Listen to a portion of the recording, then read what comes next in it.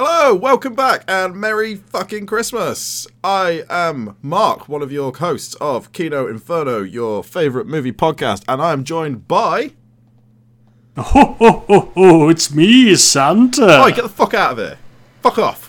Fuck I'm off. Just looking for somewhere to empty my sack. Get out of here. Now.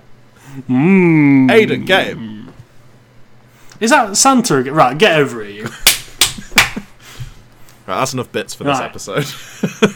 Well, downside is you're not getting any presents, kids, because I've just murked Santa. I mean, you weren't getting any Merry anyway. Christmas. But you know what you did, you little shit. No, you weren't. Fuck off, I've got presents under my tree. No, you're not talking to you, I'm talking to him. Oh. I mean, I'm getting presents. He knows who he is. I'm getting presents. He knows who he is. He listens to every episode. Yeah, you. Yeah, you. You would never get any presents. You know why? Because your mum and dad don't love you. And why should they? You know what? Why should they? Actually, why should they? Well, that's piece of human garbage. Well, that was off to a flying start. Hello, everybody. Welcome back to Kino Inferno. We killed Santa and we slagged off the listeners. Classic Christmas special. I think, honestly, we can just cut to credits there. But we won't. No. Because we've got to talk about some Christmas movies. We do. Yes, it's Christmas 2023. This is our third Christmas special. Which is fucking insane. I can't believe we've got to this point. People are still listening. Well, are they?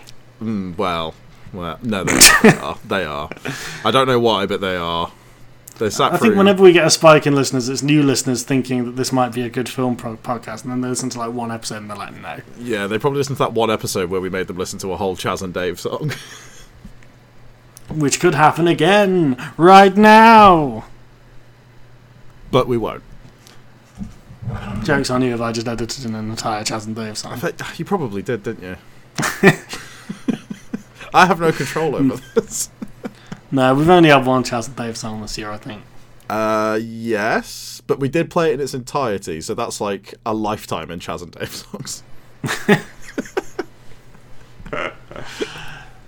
Anyway, no, this is the Christmas special. Crimbo Inferno 3D The Revenge. Yes. 3 fucking years we've been doing this, and it's finally time to bring the trilogy to a close, because I'm finally getting to talk about Black Christmas 1974. And Aidan, what is it you're bringing to the table? The listeners already know. It's in the title. Gremlins. Gremlins. I'm bringing in Gremlins. You're bringing Gremlins to the table. Starring Gosmo. You going to do the rest of the cast, or...?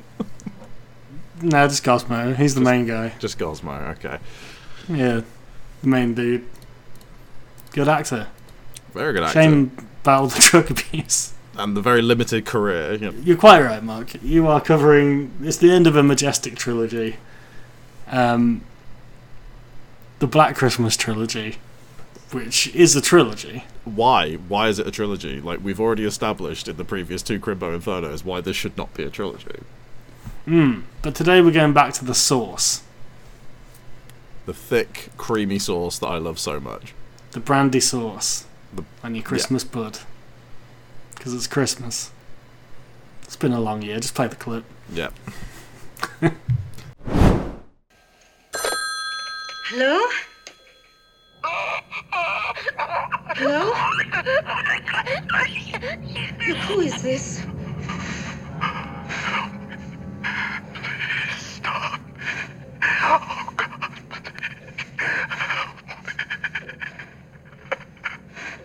What do you want? Why are you doing this? Let me, Billy! I know you're there, Steve Billy! Your answer is me! Who are you? For God's sake, what are you doing? I know what you did, Billy! Filthy Billy! Billy! Billy! Billy! Stop this! So, Black Christmas is a 1974 Canadian slasher movie directed by the late, great Bob Clark, written by A. Roy Moore, and also, I believe, co-written by Bob Clark as well. So this is very much one of the proto-slashers, which obviously we did an episode on before, but we didn't talk about this one because we had to save it for Crimbo Inferno because we'd already kind of set all that bullshit up by looking about the lesser Black Christmas movies. And I think it's been said on the show before that the original Black Christmas is my favourite horror movie. And I've kind of held it in that title for many, many years. So obviously I'm very excited to talk about it. But Aidan, what was your relationship to Black Christmas 1974 prior to this? Other than watching the two shit ones. It's rubbish, mate. No. I think I'd seen it once.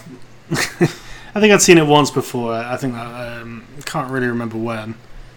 I feel like it was before our university days, maybe. But yeah, this is the first time I've seen it for a long time. Cool. So it's my tradition, which I broke this year for this show. So you fuckers listening, you better appreciate this because I'm probably going to get some bad luck for this. Like I'm going to get shanked in the street or something. Something bad's going to happen. I'm going to blame you. That'd happen anyway because of all those boys you stabbed. Well, yeah, but they had it coming, so it was a very, very different kettle of fish there. Well, I'll let the listeners be the judge of that. Well, fuck the listeners. We've already established this. We made them listen to Chaz and Dave. Huh? And the courts will also decide. Yeah, and the courts. So yeah, I broke tradition for this year. Typically, my Christmas tradition is this on Christmas Eve, bottle of red, get my friends around, let's watch Black Christmas. And it's become such an ingrained tradition that when I mention to people, oh yeah, it's Christmas Eve, we're going to watch Black Christmas, I've genuinely had people go, oh for fuck's sake, Mark, not this again. Why do we have to do this every year? I don't know, it's tradition, and if you don't like it, on brand. Get the fuck out my house. No. It's become something of a tradition. So somehow this has become a tradition, not Black Christmas, but the similar thing happens in my house, where at some stage during the main 3 Christmas days, my father will force us to watch Seven Brides for Seven Brothers. Oh, that's an interesting choice. Yeah, I don't know if you've ever seen this movie, but it's always playing at Christmas for some ungodly reason. It's always on one of the channels it's either on Christmas Eve, Boxing Day. Well, it's always on all 3 days on Channel 5, I think. Okay, I've never seen it. Is it actually about or set at Christmas? No. That's even better. It's just a musical. It's just a musical. And do you know what it is? It's a musical about a man who has 7 brothers. Mm-hmm. He wants to marry them off. So naturally, he does what all right-thinking people do. He abducts 7 women from the local village and forces them to marry his brothers. And if that's not the spirit of Christmas, I don't know what is. It's like 3 hours long. Anyway. I know what I'm watching this Christmas. That's so weird. Why is that on at Christmas? I think also, more so, why is your dad insistent on watching that at Christmas? These are mysteries that we may never know the answer to. We simply may never know, and well, so Black Christmas. Let's just get into the meat and potatoes of Black Christmas. So yeah, it's one of those sort of proto slasher movies. It predates Halloween by about 4 years, and we've kind of established previously like Halloween is like the de facto template for what a slasher movie would be. We had movies that came before, but that's kind of the. We should talk about Halloween one day. We should for an ungodly amount of time. We should talk about Halloween. Yeah, we should do like several episodes on it until I lose the will to live. Like several episodes which have just as much in terms of diminishing returns as that franchise does. I don't think that's true. I think we get better and better with each one. Oh. Well, we'll let the courts decide. Yeah, so Black Christmas, set at Christmas, shockingly. Who'd have thought? It's set in a sorority house in Canada. Somewhere in Canada. I'm not entirely sure where. I know it has a setting, I'm not sure. I should know, it's my favourite film. Favourite horror film, whatever. So basically it starts with a group of sorority girls that's having a bit of a party, and unbeknownst to them, an unseen killer sneaks into their house. He climbs up a trellis and into their attic, and they are none the wiser. So effectively the whole setup of this movie is you've got a group of sorority girls who are all sort of getting ready to go home for the Christmas break, so everyone's sort of having like one last party, packing up their belongings. And so when this killer then starts to advance on them and pick them off one by one, nobody seems to be aware of the killer in the house, and they just assume that anybody that has been murdered has either just gone to bed or has left. So we have a really good like setup for, isolating characters. So at the start of this movie, we're introduced to a couple of characters. We have Jess, played by Olivia Hussey, with the strangest accent Yeah, I've very seen bizarre. in a movie for a... I mean, she's She's Argentine English, we found out as I was researching the film. And she has a very strange kind of transatlantic accent where, like, she sounds quite clipped in English, but she is also very, like, the vowels kind of go all over the place. It's very interesting to listen to. It's a little bit, it's a little bit Kate Bush, Wuthering Heights in places, you know what I mean? Yeah. Although, interestingly, when we found out she was Argentine English, it made sense to me because Anya Taylor-Joy is also Argentine English, and her natural speaking voice is very similar. She's a little huskier, but she definitely has that kind of transatlantic kind of, like, you can't quite place it. It sounds sort of English, but not quite natural. I do know what you mean. Yeah.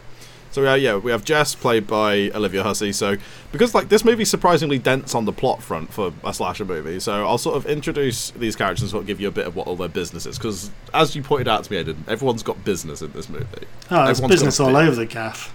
Yeah, like, surprising amount of business going on.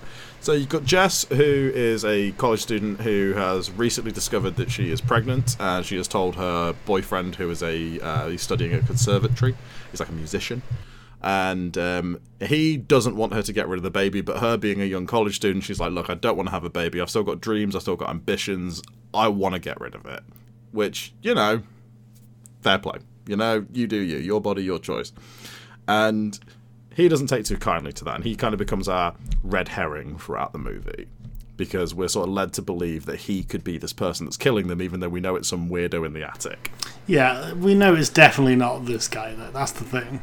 Yeah, but I think ultimately, like, the point of the movie is not to convince us that it's him. He serves a different purpose in the narrative. So we have Jess. We then have Barb, played by the late, great Margot Kidder, who is, for lack of a better word, fucking fabulous at this movie. This is my favourite Margot Kidder performance. Whole Barb is raison d'etre in the film is just to be an issue. She's just drunk the whole time, instigating constantly. Like, genuinely, the only scene in this movie where she doesn't have a drink in her hand is when she's in bed because she's too drunk. Yeah. Like, that is literally... She's got a drink in one hand and a fag in the other. And at one point she's trying to make a young child drink alcohol, which is interesting. She also has a monologue about how turtles can come for ages. Yep.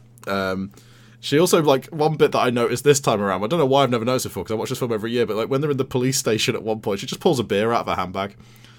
Just starts pounding one down, and you know what, I respect that, that's a move. So yeah, Barb's like your sort of almost stereotypical party girl. Like, she's just constantly getting hammered, she's just all about the party life of university, that's what she's about. You've then also got Phil, who she probably gets a little bit less development in the movie. She's kind of the more slightly straight-laced one, kind of like the voice of reason, almost like the sort of, not exactly the mother of the house, because there is a mother of the house, and we'll talk about her in a minute. There's also Phil, who is probably one of the more less developed characters, but also she's kind of the more sort of straight-laced, I suppose. Like, you see that she does party a little bit, she does have a boyfriend, but, like, she's not in, like, a predicament like Jess, and she's also not out of control like Barb is. Like, she's kind of just more sort of straight down the middle, I suppose. We've then also got Claire, who is she's not in the movie for long, which we'll get to, but she's kind of shown to be very sort of sweet and almost innocent. She's dating a local guy from the town, and it's kind of implied that she might not be, like, from sort of more upper class families like what a lot of these sorority girls are. She might be on, like, a scholarship or something. Then we also have the MVP of this movie, Mrs. Mack, the house mother. Ada, what are your thoughts on Mrs. Mack? I mean, Mrs. Mack is doing a lot of business in this movie. Every scene she's in, she's proper, like, yucking it up. She's, like, slagging off the cat, and just, like, she's got booze hidden all around the house. I like the bit where it's one of my favourite running jokes in this movie. It's like, she's got, like, booze in books strange and stuff, places to hide alcohol. And she's... It's the one in the book is great. The bit where she hides it in the toilet cistern on, like, a string that she pulls out is quite dubious something. At best. I like with the bit where she's covering up the poster that features a butthole. When one of the girls' dads comes around. Yeah, I liked Mrs. Mack. She was funny. He's a great character. We also got some other characters as well. Like, Claire's dad is a character because he comes to the house to look for Claire when she goes missing. And his main bit is to just be like, oh, well, I never. Yeah, he's like sort of appalled by the sort of university life. And then outside of that, you've got like the local police force, the main one of which is Lieutenant Fuller, who is played by the great John Saxon, who passed away recent-ish, I believe. Or was that further back than I thought it was? No, I just looked it up. 2020, John Saxon passed away, so fairly recently. That's like sort of main sort of cast of characters. So just to sort of move through the plot a little bit, because we don't want to jump all over the map on this movie. So start of the movie, girls are having a party, unseen killer breaks in. This is where we get our first of the obscene phone calls in the movie. So this is a big part of this movie, and one of my favourite parts of this movie. So, Aidan, how would you describe the phone calls? Really sexually exciting and erotic. Okay, you have problems, and you need to see a professional. No. For a film of its time, the phone calls in this are quite something, I think. Yeah. Like, it's pretty straight out the gate. The guy's like, I'm going to lick your pussy, or whatever. Yeah, like, there's a repeated use of the phrase, pretty pink cunt, which is still shocking now. Yeah, pretty pink cunt. Yeah, it's a bit, it's a bit much. Yeah, and what I kind of like about the first phone call is, like, Olivia Hussey answers the phone in the most iconic fashion possible. Because her answering the phone in this movie is... She does it the exact same way every time. She always starts with, hello? Hello? Hello? Yeah, I'm a big fan of... Pardon? Who? I just want to point out that, like, we are clearly, like, riffing on Olivia Hussey here, but, like, I think she's great in this movie. I really do. So, yeah, like, they get one of the phone calls, and that's when Olivia Hussey's character, is like, everyone, gather round. It's him again, the Mono, because, like, clearly this has happened. Say it how Olivia Hussey would say. And I love this scene. It's him! The Mona! She really does. That's the strangest thing. She really does sound like some kind of, like, 1940s golden age of Hollywood actress throughout this movie. Up against Margot Kidder, who's there, like... Who's like... I watch these turtles have Yeah, who's like the greasiest kid, just being like, what's all this about, eh? And being fucking pissed up on beer the whole time. It's a weird clash of styles, but it works wonders for me personally. But what I like about this opening phone call is, like, all the girls gather around, and there's this, like, really great sort of, like, tracking shot as you're hearing all this filth the killer is saying. But then, like, you see the reactions of each of the girls in turn, and I think that does a really good job of, like, establishing, like, their personalities. Because Jess is clearly very afraid. Phil is like, what the fuck is this? Claire is mortally disturbed by it. Barb is having a great time. Barb is enjoying this. she gets one of my favourite lines where they're like, that has to be more than one person. She's like, yeah, no, it's the local Mormon Tabernacle Choir doing their annual obscene phone call, which is a great line. And then we get one of my favourite moments in the movie where, as the killer keeps going on about, licking her pretty pink cunt. I'm so sorry to the listeners that I keep saying that. He's not. He wants to say it as many times I'm going to say it so many times. He likes to say it when he's ringing people unannounced as well. Oh, absolutely. Mark has made many obscene phone calls. We've tried to get him to stop, but he simply won't. I just keep changing my number. And it works. Disgusting. No, but one of my favourite moments in this movie, and, like, I'm hoping you caught it because it is quite quiet in the sound mix. I don't know which version of the movie you watched, but I was fortunate enough to buy this on gorgeous 4K transfer recently, which is absolutely stunning, and I'm so very happy. How many copies of this do you own? Currently 2. I did have 3, but I got rid of the DVD of it years ago. It's one of those movies that I've kind of upgraded as time has gone on because I love it so much. So. But yeah, the 4K is absolutely stunning. I fully recommend it if you can get it. When you can get movies in pill form, he's going to get Black Christmas. Oh yeah, 100%. Like I'm tempted to try and buy a VHS of it just because I want it. I'm that kind of sad person. When it's a big when movies are just big lasers that you shoot into your brain, it's going to get. I'll have Black Christmas on brain laser. Yeah, can't wait. But no, one of my favourite... the movies that come in pill form, do you think they'll be taken orally or as a suppository? Probably orally, but I'm hoping for the latter. I think Black Christmas would definitely be a suppository. 100. This is a surprisingly grotty yet not that graphic movie. It's one of the Yeah, there's not a lot of explicit violence, but it is grumble. oh yeah, like it's got a real like perverse and foreboding atmosphere, which is what I love the most about it, which again is like kind of exemplified in this clip that I've been trying to explain for the last 2 minutes, in which fuck you. In which, you have this really obscene phone call, and then Barb grabs the phone and is just like, "Oh, you're a fucking creep," and then just really quietly over the phone, you hear the killer just go, "I'm going to kill you," and just hangs up. And like that moment, no matter how many times I see this movie, just like chills me to my core. Like it's so horrible, and I love it. That's how Mark ends all of his phone calls. It's true. It's true. I'm like, yeah, bye, mum, bye. I'm going to kill you. Power move. But from there, I only do it on business calls as a power move. Yeah, it really is. We then have a bit of an argument between Barb and Claire because Barb's obviously taking it a bit far and kind of being very, what's the term? Bitchy? Drunk. I've already said the word enough. Cuntish, I suppose you could say. Goodness me. Mark, you can't say that on the radio. Claire goes upstairs. The rest of the girls kind of chastise Barb, but Barb's too busy getting drunk to even care about Claire's feelings. Claire goes upstairs. Unbeknownst to her, the killer is in her closet. And the killer starts impersonating a cat, which he does several times throughout the movie as well. He starts pretending he's the house cat that they have, whose name is Claude. He lures Claire into the closet, where he gets some plastic sheeting that she keeps over her clothes, and he suffocates her with it. And for the rest of the movie, Claire's corpse is kept in a rocking chair with the plastic over her face, and very graphically, like, it's in her mouth, like, showing the suffocation, which is a nice little touch from Bob Clark there. And her body is just displayed in the attic window for the rest of the movie. And that's what I love is, like, throughout the whole movie, everyone's, like, they're forming search parties to look for Claire, but, like, she's just there in that window the entire time. Like, nobody looks up. I think that's kind of great about this movie.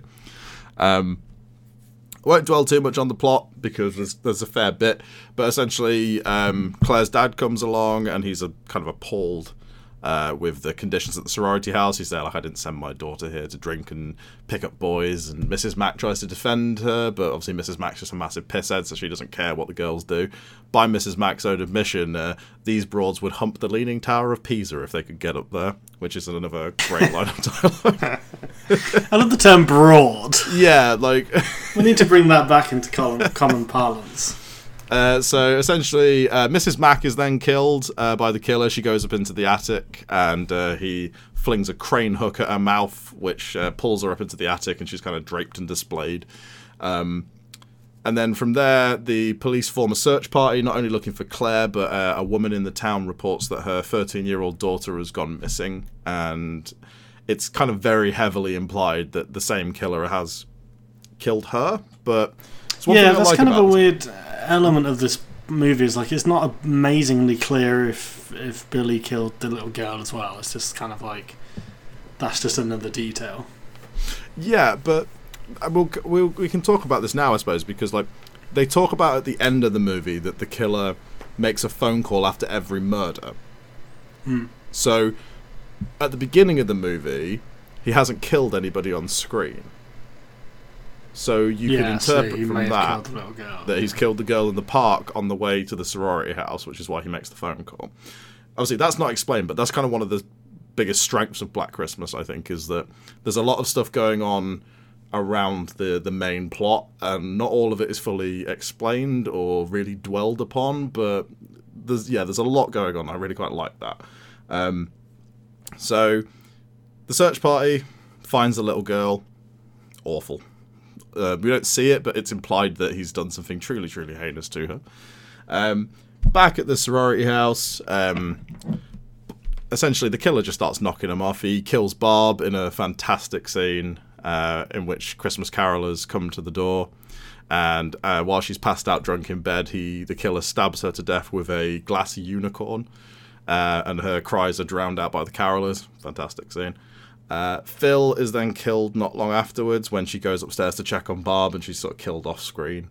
And then Jess is the lone survivor in the house.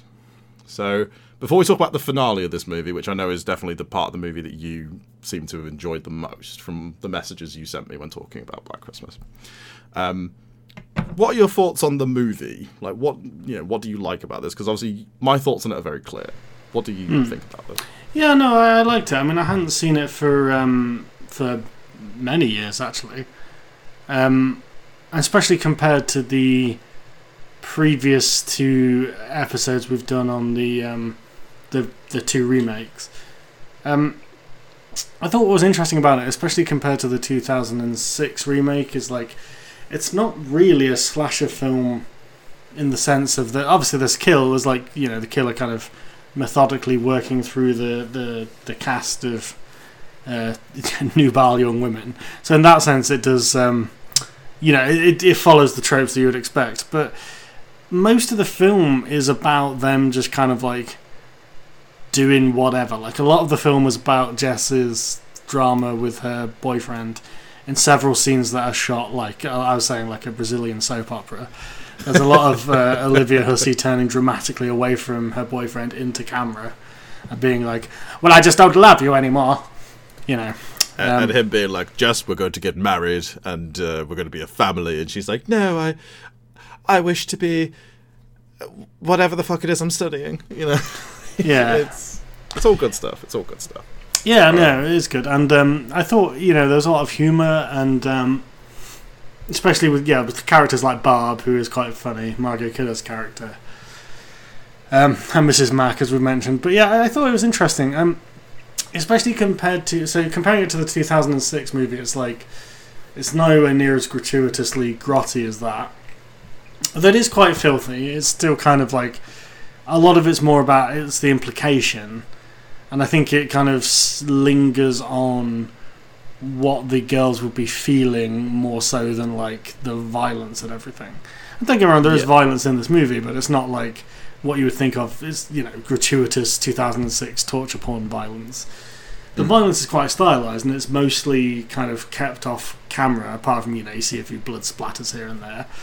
But really, I thought what was effective about it was that thing of it lingers on the kind of tension that the girls are feeling. Like in we're going to get to the climax in a minute, but in the most famous scene of the movie, the calls are coming from in the house scene, where the police realise that Billy's been in the house the whole time, and obviously Jess is in danger.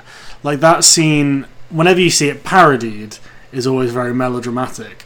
But I think what's kind of cool in this movie is like you see the cops realise, like, because they're trying to trace the call, you see them kind of be like, oh, the calls are coming from inside the house, the guy's in the house, and then you see them going through the rigmarole of like, okay, call Jess, tell her to get out, but don't freak her out, don't tell her the guy's in there, because she'll go back upstairs and try and get somebody else. Just tell her to get out. And you see that kind of like very like realistic and logical progression. But then of course when the guy rings her, he can't not tell her, because she's kind of freaking out. She's kind of saying, well, I don't want to leave, and he kind of has this crisis where he's like, okay, look, the killer's in the house, just get out, which of course is what leads to her actually having to be like, but there's people upstairs, so I need to get, and all of that I thought was very realistic, in a sense that you don't normally get in these films, where it's like, I understand why she's putting herself in danger, which is something that obviously is a cliche of slasher movies, where you're kind of like, why are you making this decision? That's a stupid decision. Like, what are you doing?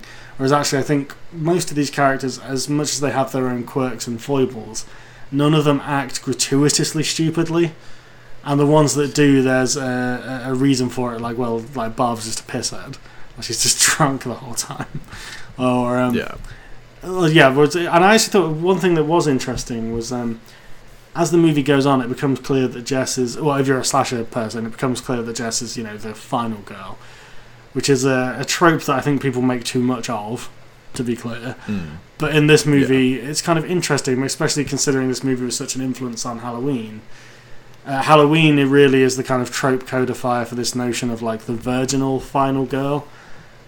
Not that that's necessarily, we talked about this on the Halloween episode, but not that that's necessarily the movie's fault, but that's what a lot of the imitators took from it. It's like, oh, we want the final girl to not be a slut, quote unquote, not do drugs, not drink, all this kind of stuff.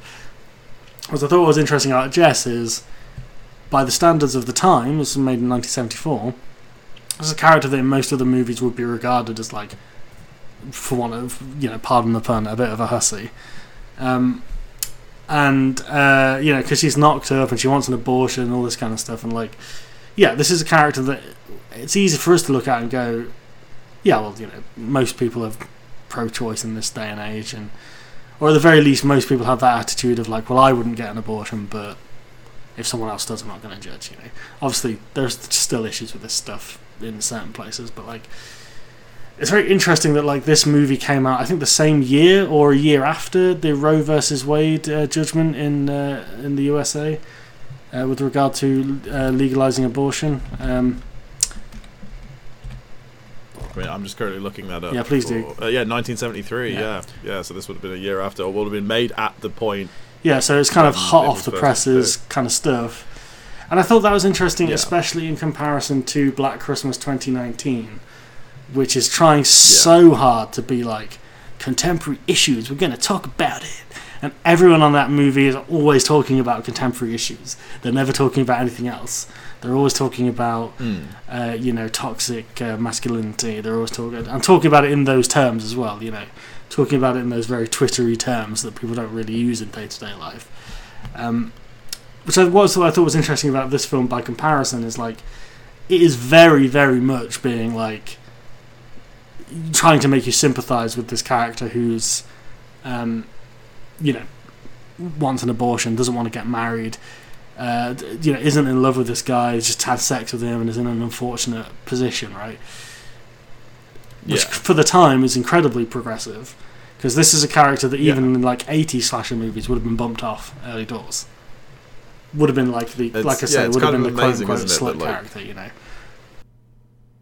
Yeah, it's kind of amazing to me, and I think I may have mentioned this on the 2019 Black Christmas episode, but like, it's kind of incredible that a film from 1974 is far more progressive in its depiction of female characters than a movie from 2019 that's kind of basing its whole ethos around those ideas. I think the thing is, in this movie, the female characters are actual characters.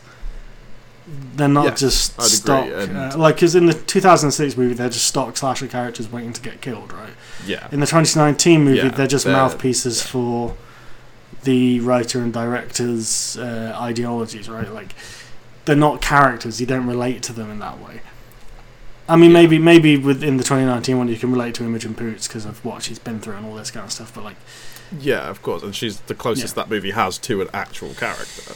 Yeah, but I think the problem with that movie is it's trying so hard to make a point that it loses sight of like any kind of emotional truth that the characters can convey.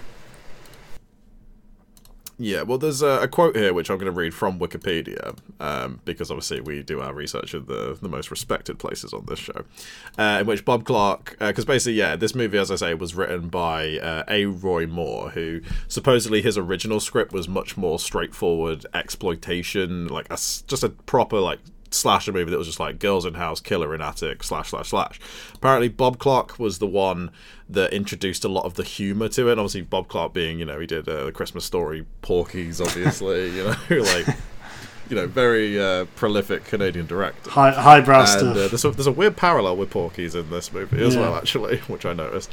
But no, Bob Clark, he says here, Clark felt that college and high school students had not been depicted with any sense of reality in American film, and that he intended to capture the astuteness of young adults.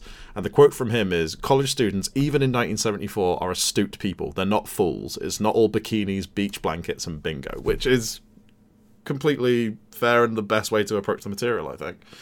And I particularly want to draw reference to the humour in this movie, because this is a thoroughly Canadian movie in its humour, I think. Because like, there are entire scenes of this movie that are just set pieces for jokes, and it's kind of one of my favourite aspects of the film is that it is so funny, because I think it makes the horror that much more effective, because the humour really disarms you in a lot of the scenes. Like, there's stretches of this movie where you could watch it and think it's like another sort of Christmas Story style movie, where it's just like sorority house and there's capers, and then oh shit, there's a killer in the house. Like, and I think what works so well about it is that all the comedy scenes are directed and played as comedy scenes, and they are effective and they're funny. But then when the movie goes, no, this is a horror movie, it's handled and portrayed and completely played like a horror movie. And I think that's why I love it so much, is I think it juxtaposes horror and comedy. I think you can only really get away with that if your characters feel like actual people or actual characters, Yeah. Like, if you look at a character like Barb, I think what's interesting, aside from Margot Kidder's performance being, fairly likeable, I think the thing that's interesting about her, she's not a major character. Obviously, she stands out to us because it's Margot Kidder. But yeah, but she gets compared to Phil, she gets a lot more screen time. Yeah. But again, I think she stands out because it's Margot Kidder more so than the character as written. Yeah, and her performance is so fantastic. Yeah. But that said, I think what's interesting about that character is she's kind of she's a comedy drunk and she's always saying inappropriate things and all the rest of it. I mean, you come to like her because she is funny and she's kind of a tough broad, But also they do allow some drama to seep in. It's clear that Barb's drinking is a problem, that she is a problem drinker. And the fact that they can play that both for laughs and for... Because the scene where they go to bed, you're drunk. It's quite a, it's a serious scene. She's obviously... And it's played by the girl who plays Phil as this is obviously not the first time they've had to be go to bed, you're drunk, Yeah. And, yeah, so I think, again, I just keep thinking back to the 2019 one, which I know we've dumped on enough, but it just goes to show if you write actual characters who have actual problems that you can kind of think about and relate to, you can make those social points if you want to, and you can really amp up. Cause that's the other thing that's missing from the 2019 movie is I'm kind of disregarding the 2006 one because that's barely a movie, so it's not even worth talking about. But no, but I enjoy the 2006 movie for what it is. If fans of the 2019 one are listening, it's some degree of praise that I'm talking about that more in comparison than I am the 2006 one, because I just kind of disregard the 2006 one entirely.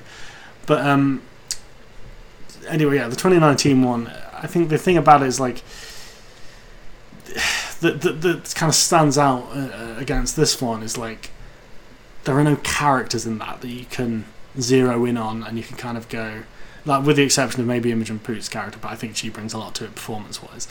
But the fact is, there's that one character who you can sympathise with, and the movie doesn't really sympathise with her.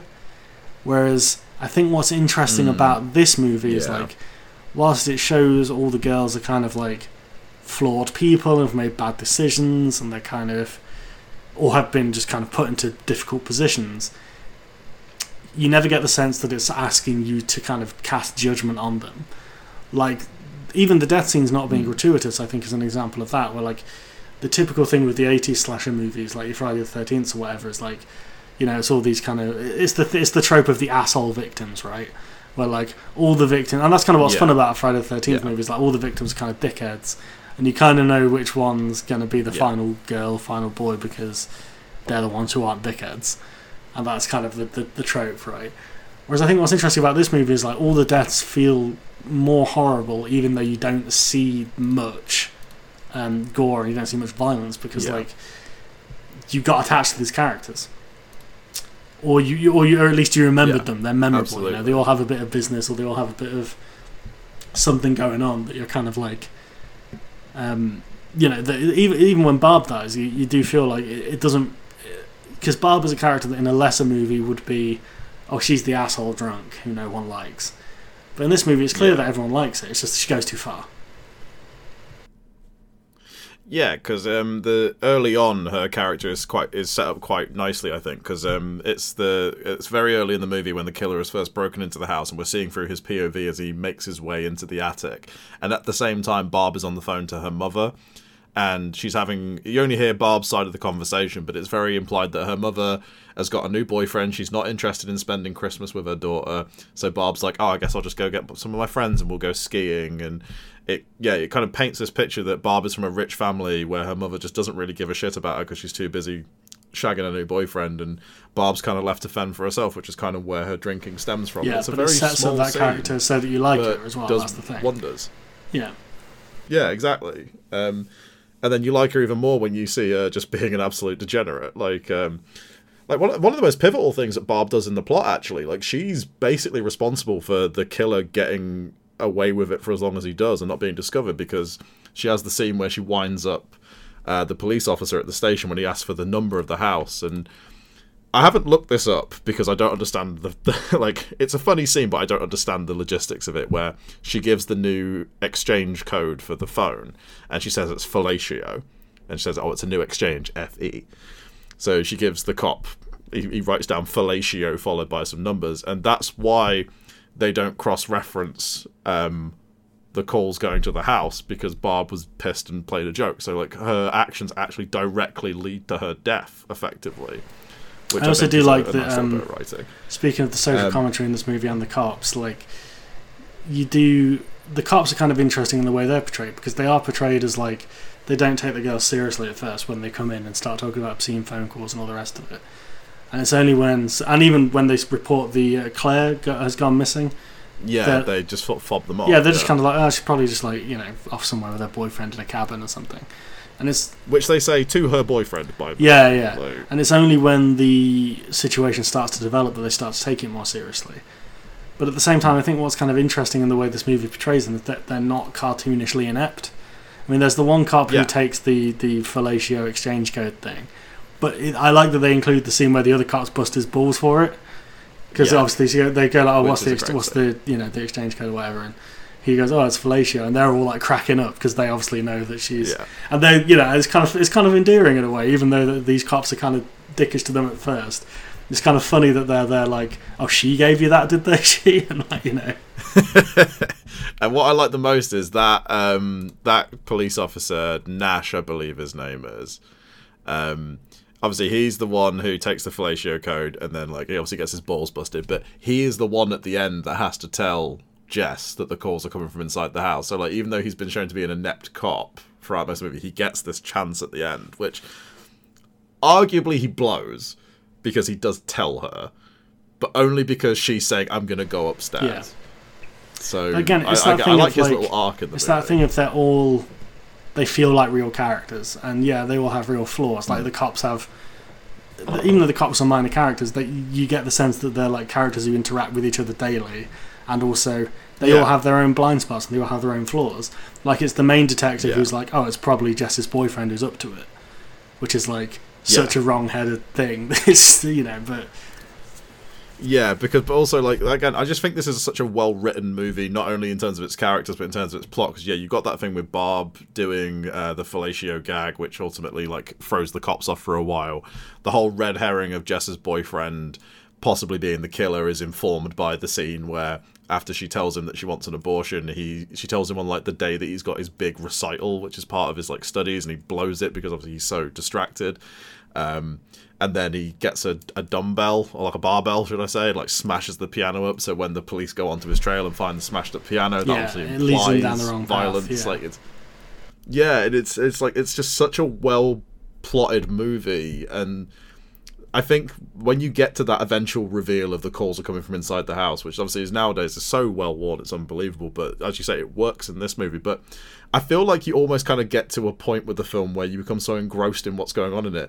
The idea that those calls are coming from upstairs doesn't really occur in a way. Like even though you know that makes sense. Yeah, because you literally see Billy, the killer, crawling in through the window at the start. Yeah, which...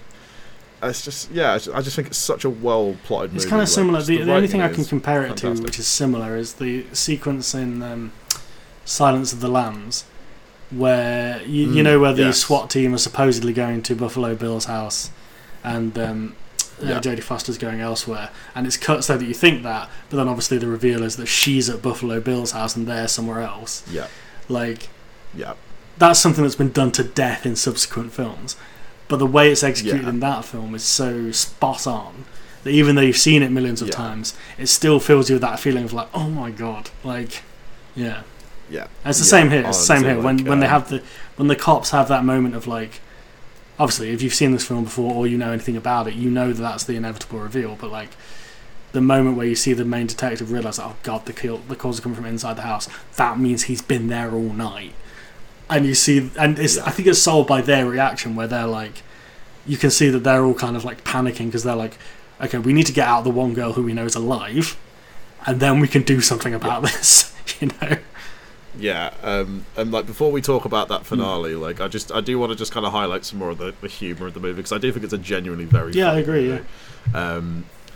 Like, you mentioned earlier the scene where Claire's dad is in the house and he's in the room, and there's like there's that great shot where it pans across a poster of an old lady sitting in a rocking chair who flips the camera off. Like, the camera just pans along to that, which is great. And there's the poster on the wall, like you say, of like an arse, where it's two naked people shagging, but in a peace symbol.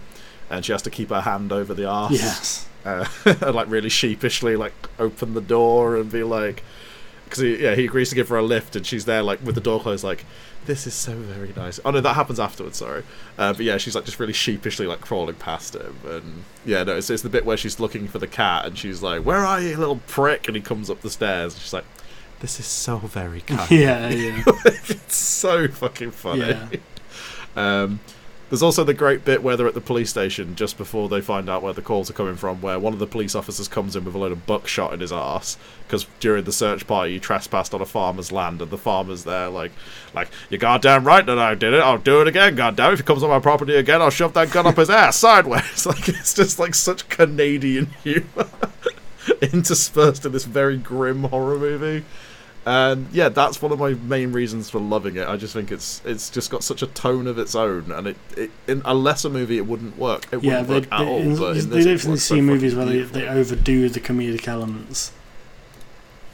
Yeah, it feels very natural in this, but again, it's that kind of, it's very Canadian humour, I think, and I think Bob Clark does brilliantly, because like I said, there's a parallel with Porky's, which obviously, you know, Porky's is a whole discussion unto another itself. feminist classic.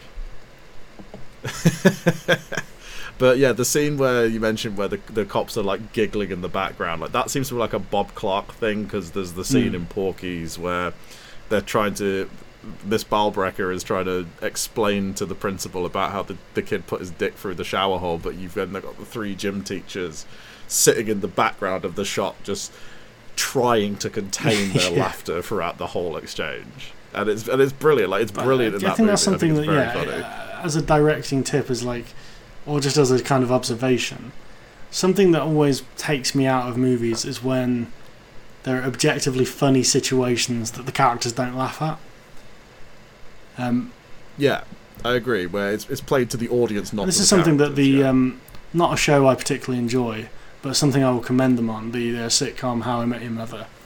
Is that one of the creative decisions was that the characters would laugh at each other's jokes, because normally in sitcoms, characters say jokes and say funny lines, and the other characters act like it's just a normal, like there's no response to them because they're just waiting for the laughter to die down from the audience.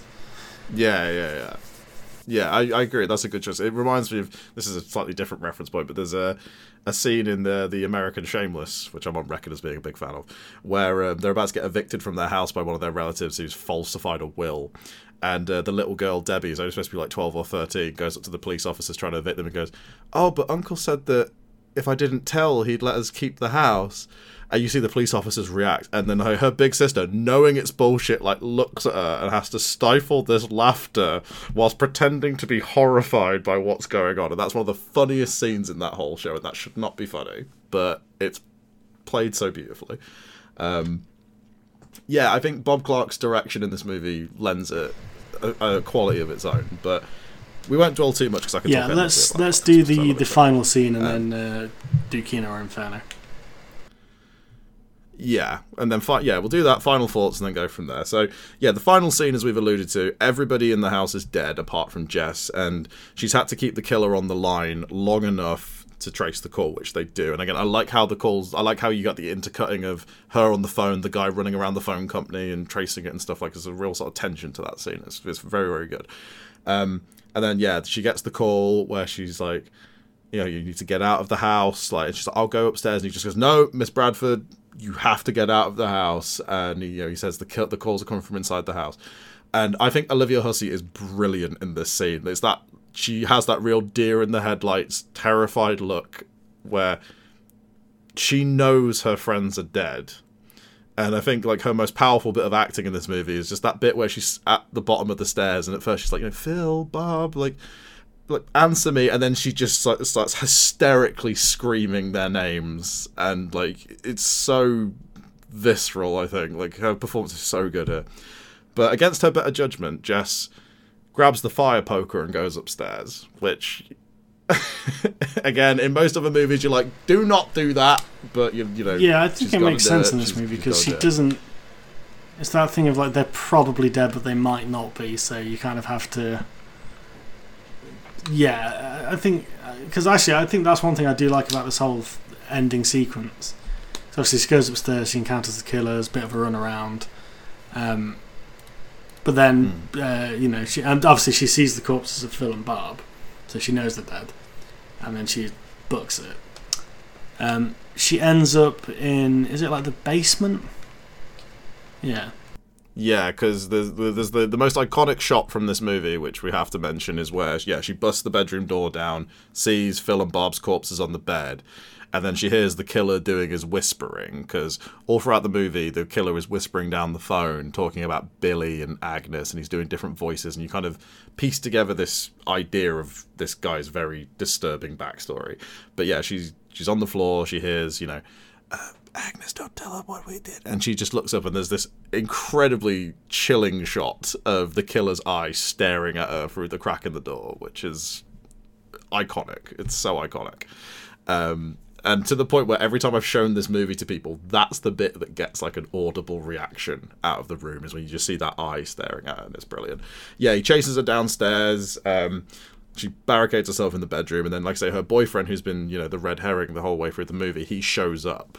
And I know you had particular praise for this. So he kind of shows up, and you see him from the outside looking in. And he's trying to be like, he's trying to call out to her and be like, hey, come on, like, what are you doing? And I think the thing that was effective about this scene is you see the you can really see Olivia Hussey as Jess kind of doing the mental maths of like, wait, but the killer was upstairs a minute ago, but now he's out there, and like it's really lingered on as well. That's kind of sense of unease where you can see her kind of weighing up, like, because obviously the police have put the idea in her head that he might be the killer. And it's also worth noting, earlier, as they've done that earlier in the movie, they asked, was there ever a point where you got a phone call and he was there, and there's a bit where room, yeah. But obviously at that point she didn't know the calls were coming from inside the house.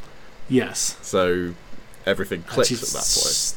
Yeah. So it's kind of it's a really interesting sequence because he kind of comes in through the window because he sees that she's kind of like got the poker and she's clearly like on the verge of hysteria. And obviously it doesn't end well for the boyfriend. He gets poker to the face and ends up which dying. is off screen, but yeah. And again, I think the fact it's off screen is quite effective as well because it just makes the tension linger for that little bit longer where you're like, is she going to go for him? Because like when I was watching it, I couldn't remember this movie really, the ending anyway. Yeah. And I was like, is she going to smash his brains in? Or is it going to be like the killer's going to come down behind him and get him? Or like what's going to happen? And I just think it's very well done because again, you don't feel that she's being stupid in the position she's in. In fact, the close-ups kind of linger on her for long enough that you're like, oh, she's whirring through this in her mind, but she's in like a state of panic. Mm-hmm. So she's having that like fight or flight thing where she's like, am I just gonna fucking brain this cunt? Is he the killer? Like she's kind of like, figuring it out as it's happening to her. Yeah. And obviously she makes the decision to brain the cunt. And that's another great shot when the cops finally do come in. Yeah, love and you just have her cradling his dead body, basically. Yeah. Which then leads to the end of the movie where she's passed out. She's sedated, actually. Oh, sedated, yeah. Yeah, she's sedated. Yeah, that's right, because they say, I will interview her, and then they say, you're not going to be able to get anything out of her until tomorrow afternoon, basically. Yeah. And the police seem happy enough that the boyfriend was the killer because, well, she did him in with the poker, so he must have been going for her.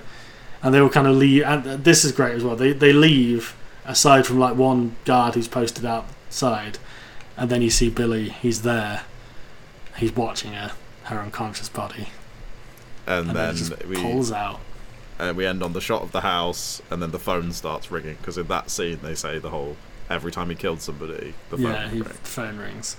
And so it ends. And one thing that I do really like as well is the very first shot of this movie is the exterior of the house, and it goes into the house and tells the story, and then at the end it pulls out from the house again. I think this is a very simple little thing that obviously a lot of movies have done, but like it's done very, really well here.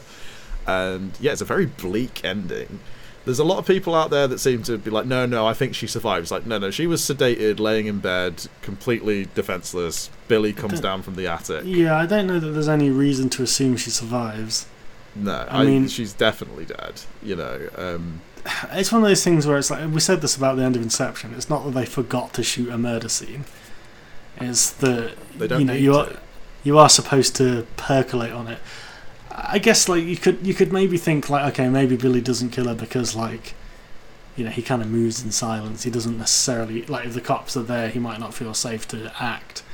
But I think clearly the implication is supposed to be that she gets got.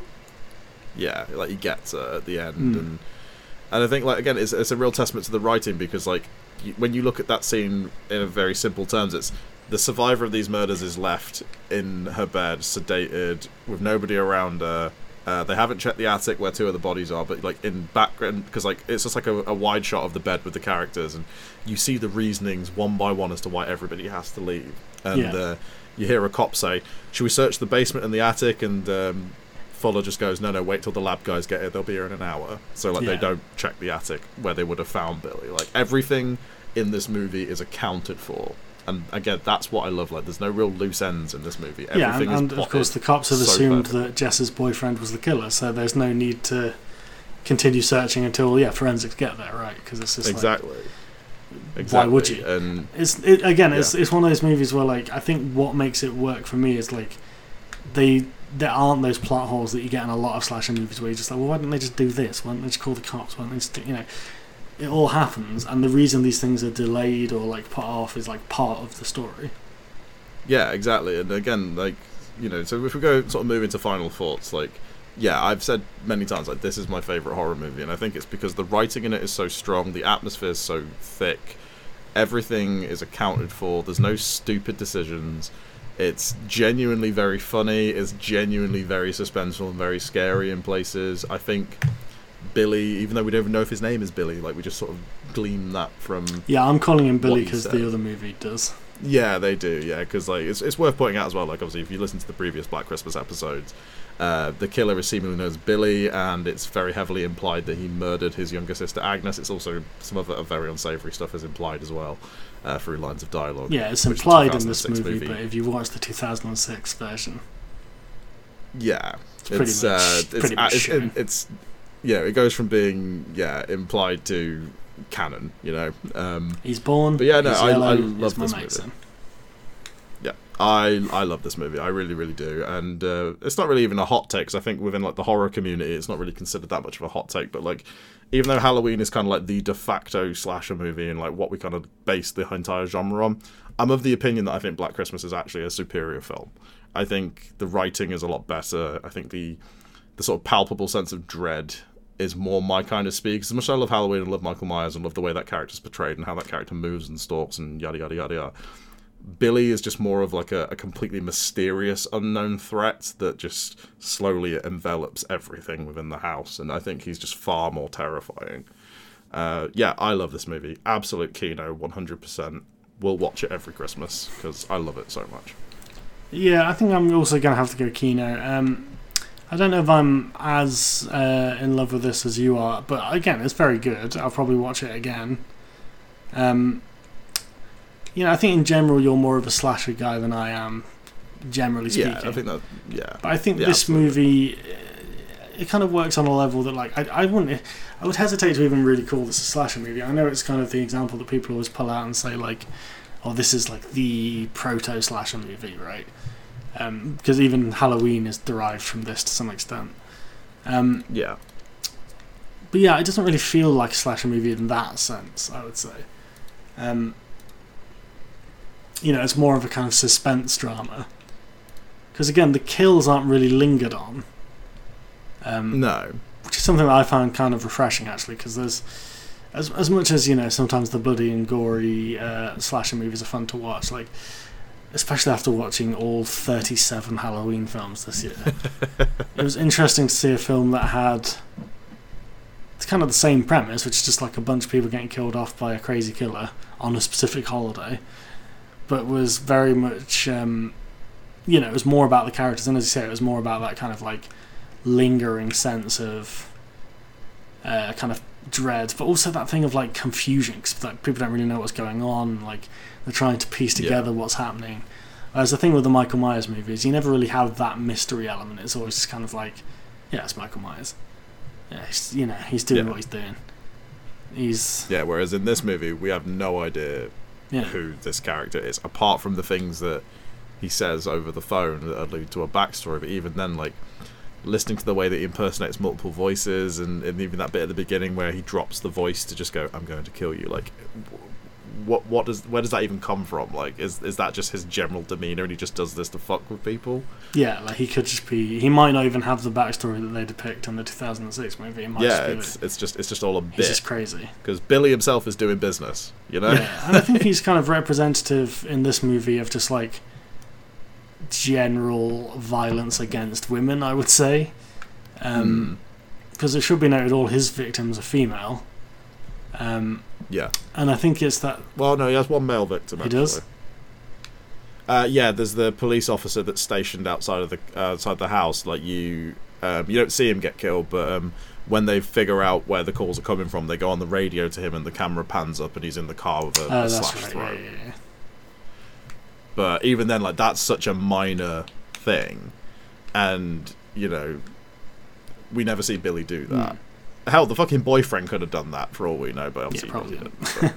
But I think the point is he kind of becomes more representative of like an idea of kind of violence and sexual violence, and it becomes it's more elevated than just like, oh, it's Michael Myers, he killed his sister and he's back, or even like Jason Voorhees or any of that kind of shit. Like, it's not that. It's kind of, it's a more palpable thing of like, the kind of general threat that women face in this world, I suppose. It's just this unseen, unknown, just embodiment of violence. And I think he's genuinely a terrifying villain, because, and it's the confusion and the not even ignorance to the fact that he's there. Like, they just don't know he's there. They don't know this man is in their house. They are completely oblivious to the fact that he's there. And it's fantastic. Really made me think as well, the whole 2019 Black Christmas trying to do a thing about like misogyny and like rape culture and stuff. They really could have done so much more with the idea of the calls are coming from inside the house, which they don't even do in that movie. Like, they could have done it as kind of, I mean, people use it as a Twitter clapback all the time when they're talking about like internalized misogyny and things like that. They'll say like, oh, the calls are coming from inside the house, right? Which, as a joke, and it's like, they really could have done something with that, but they just didn't. Anyway, I'm not here to bash the 2019 movie too much. We've done that. Listen to Crimbo Inferno 1. Yeah. And also, like, no one likes that fucking movie, so No. Just basically, the takeaway here is, don't watch the 2019 one. Maybe stick the 06 one on if you want some grot. But I would say skip both and watch this. This is the only one. This is the only one that's worth watching. What is it? No. It's your new pet. Come on, Barney, be a good dog. Dad, it's really neat. Where did you get this? Oh, some little junk store in Chinatown. Can I pick him up, Dad? Sure, go ahead. Just be careful. You gotta be gentle. I will. I hope he's housebroken. Oh, isn't he cute? Has it got a name, Dad? Yeah, Mogwai. What? Mogwai. I don't know, it's some Chinese word. I just call him Gizmo. He seems to like it.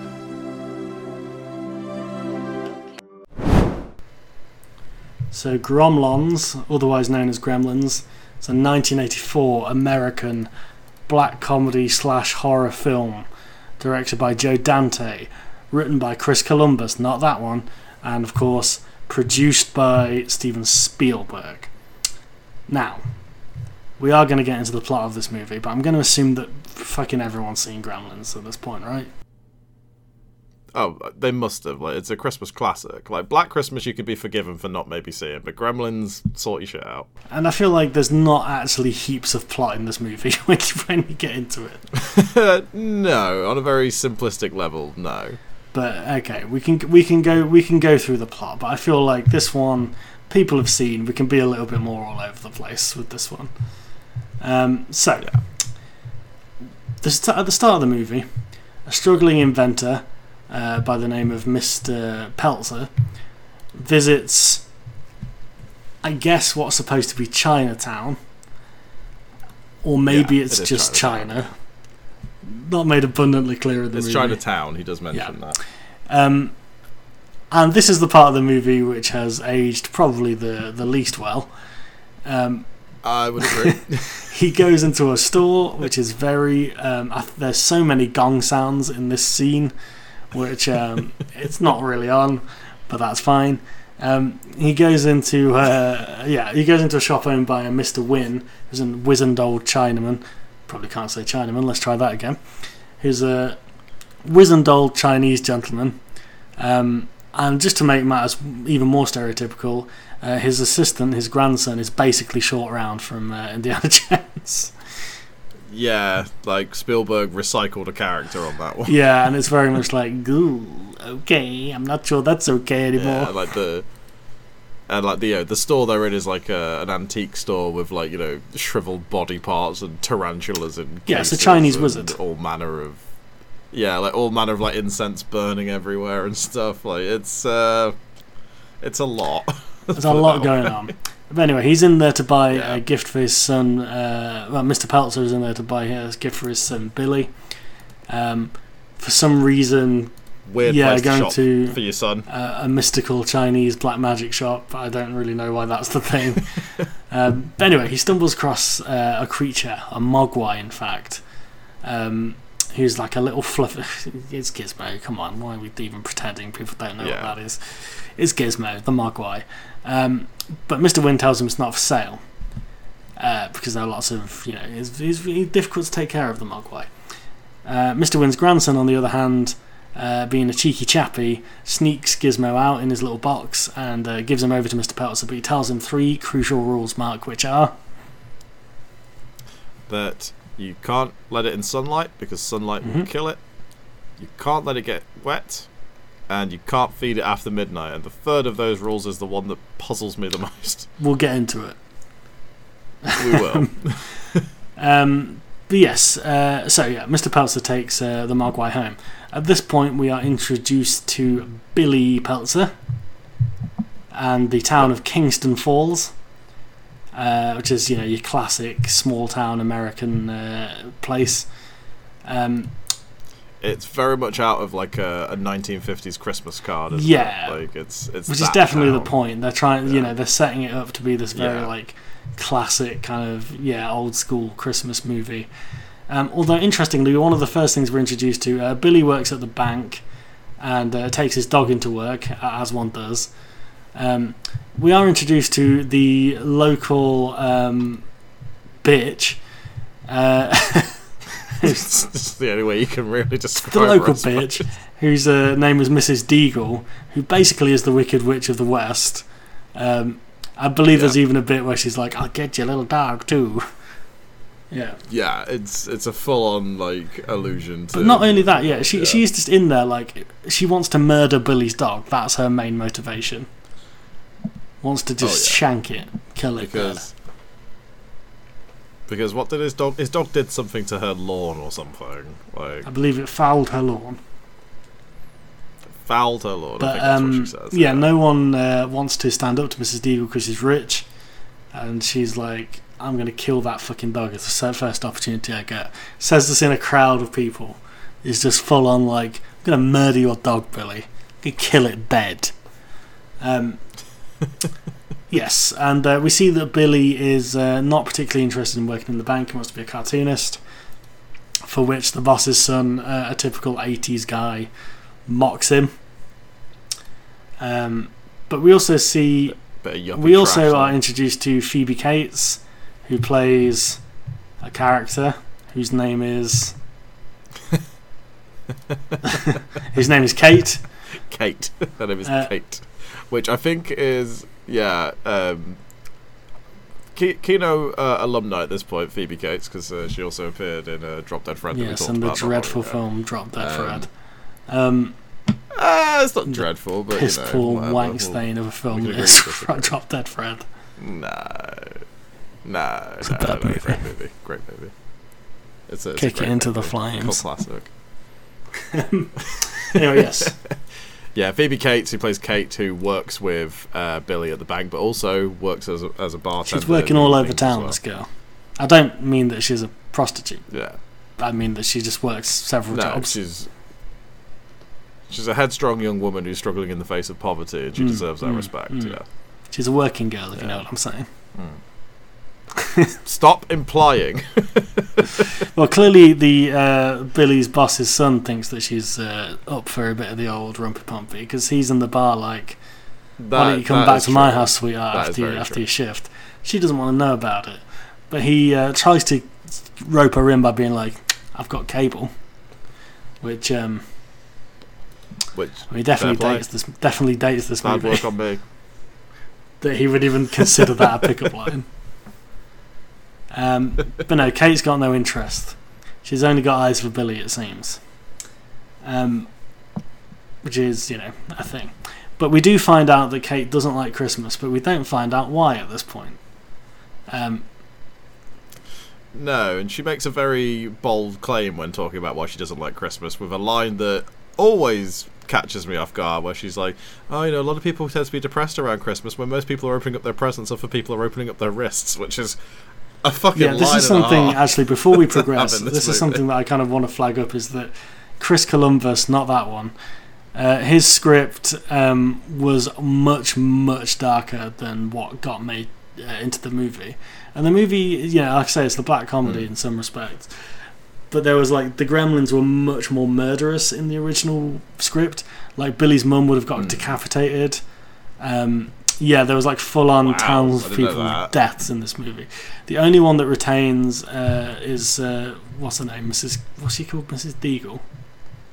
Yeah. Mrs. Deagle, who is the best death in the movie. And she's the only human who gets killed on screen. But in the original script, there was going to be a lot more. It was more of a bloody horror film, which I think is interesting. Where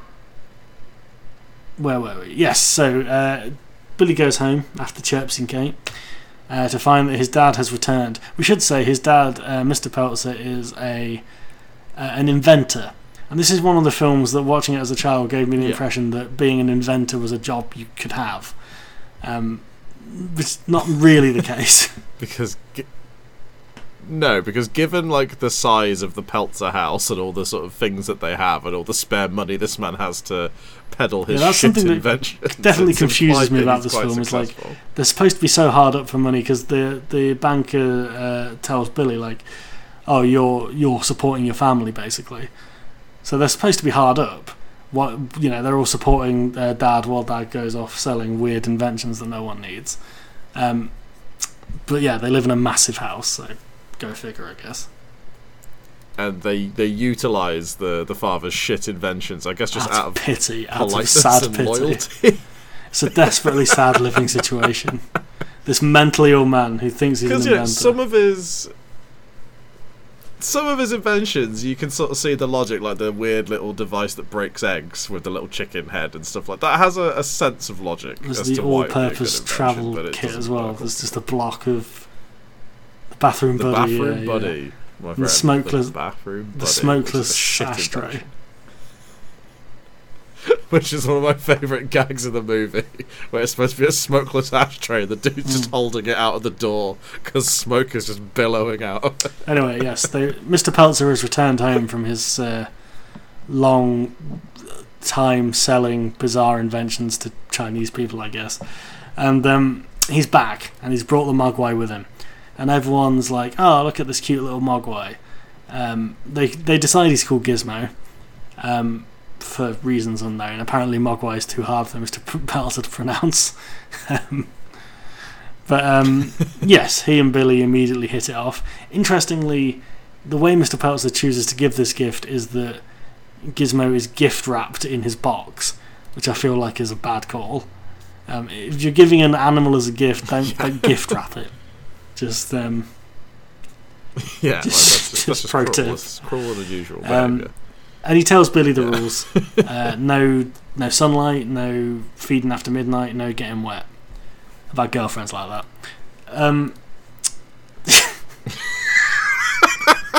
Fucking hell. I'll let you decide hell. what that means. I don't want to know what that means. I've had a few nocturnal girlfriends who, well, let's leave it there.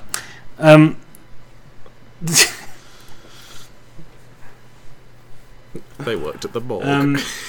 Where were we? Actually? Let me just...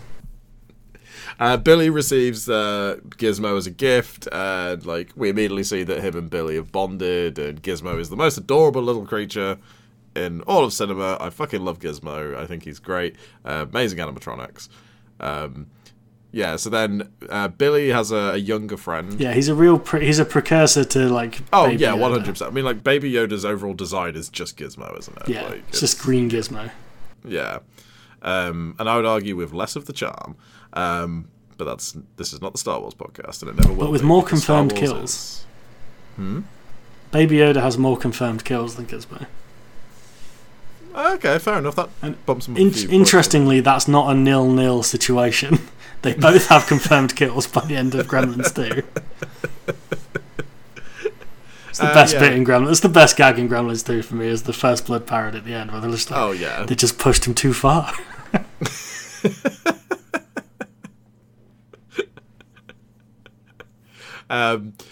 So I mean that would have been a great Gremlins 3 premise, isn't it? That Gizmo's intentionally getting himself wet to create gremlins that he then just hunts for sport. Like that's the Gremlins 3 that I want. Mark, I've had girlfriends like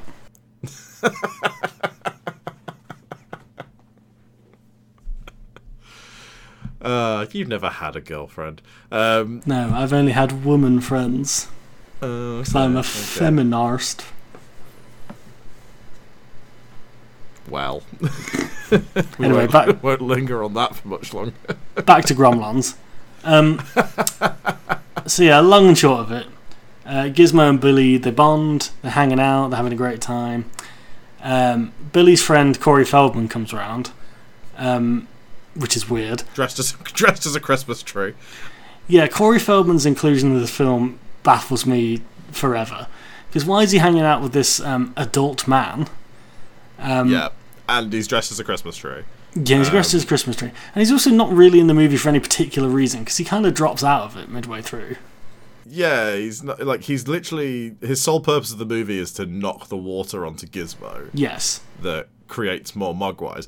And there's a scene that I find baffling where he does that, and then, like, 5 more Mogwais are created. And Billy's like, wow, this is like so amazing. And Corey Feldman just goes and lays on Billy's bed and opens a comic book and goes, oh, it's really not that impressive. It just, I don't understand what's going on really there. Weird. I don't know why he's in this movie. Weird. I feel like they could have achieved the same thing with Billy just accidentally getting Gizmo wet. Yeah. Because other than that, Corey Feldman doesn't do anything else for the rest of the movie. Like, there's a bit during the Gremlin Rampage at the end where you see him fighting off gremlins, but yeah, that's it. Like, that doesn't even need to be in the movie. Very weird. Yeah. So yeah, the Mogwai multiply. But the new Mogwai are nasty little bastards. Getting up to mischief. Getting up to trouble. But Mr. I nearly said Mr. Feldman. Mr. Peltzer, he's like, we can sell these Mogwai. Because he's American. So he's like, we can sell these Mogwai. And we can make some serious money off these babies.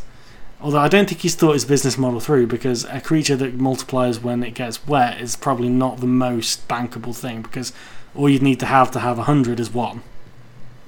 Yeah, and like you can't copyright a Mogwai. Yeah, I don't think he's thought this one through. Because if I had a Mogwai, okay, I pay him for 1 Mogwai, all I have to do is turn the hose on it, and suddenly I've got loads.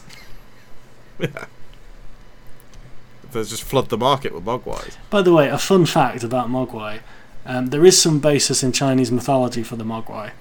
Because Mogwai in Cantonese, I believe, kind of just means devil or demon or monster. But it's a specific kind of monster that was said to only breed during the rainy seasons. In Chinese mythology, they apparently just fuck like rabbits when it's raining. But clearly that was the basis for the Mogwai's breeding pattern in this film, where it's not that they are shagging in the rain, but it's just, water in general makes them pop off of Gizmo's back, which is always a slightly unsettling scene, actually. Yeah, like Gizmo's like cries of pain in this scene are genuinely quite upsetting. That is one of the things about this movie. It's like weirdly sadistic towards Gizmo. Yeah, for a character that's as cute as he is, I genuinely find scenes of him being like tortured really unpleasant to watch, because I don't like seeing like actual animals being harmed in any way. So seeing like a fictional creature that's just as adorable and I would keep as a pet being harmed is really quite upsetting. Yeah, it's that's definitely some of the darker stuff in the movie, I think, is the way that Gizmo's just like mistreated by the other Mogwais. And their leader, Stripe, who I love Stripe. Stripe, yeah, he's the main guy. He's the leader of the gang. So anyway, the long and short of it is the Mogwai are little bastards. They're up to no good. They're trying to play tricks on the family, like they turn the clock round and to make it so it's midnight, so that Billy feeds them after midnight. At one point, Billy takes the... actually, it's not the old woman who's the only on-screen human death, because I forgot about the science teacher, who... yes. Who Billy takes the Mogwai to run some tests on. And, Anyway, the evil Mogwai then turn into these flesh cocoons after being fed after midnight, which is very weird. Because when's the cut-off? Yeah, who knows? I mean, this is something they make fun of in the second movie, right? Yeah. They do. I feel like the idea was supposed to be you don't feed them after sundown, but obviously, how do you then write in that the Mogwais trick Billy into feeding them after I think sundown? it's just a bit of, like, magical lore. Like, I don't think it's... Guffin. Yeah. Anyway, as I'm sure you all know, at this point, the flesh sacks open and some nasty little gremlins get out.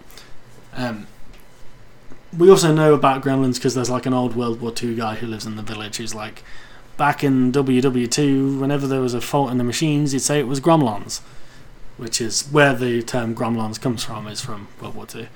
And the Roald Dahl story is based on that, isn't it? Well, it was originally, it was folklore before it was a Roald Dahl story.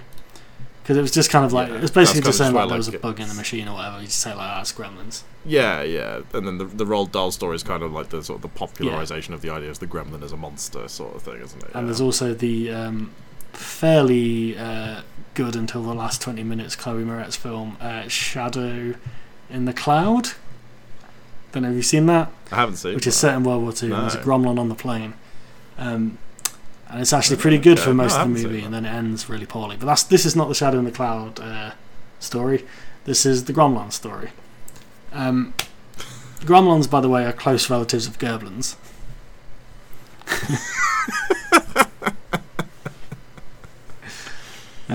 Right, we're just not gonna go on that. The Gremlins, they're coming.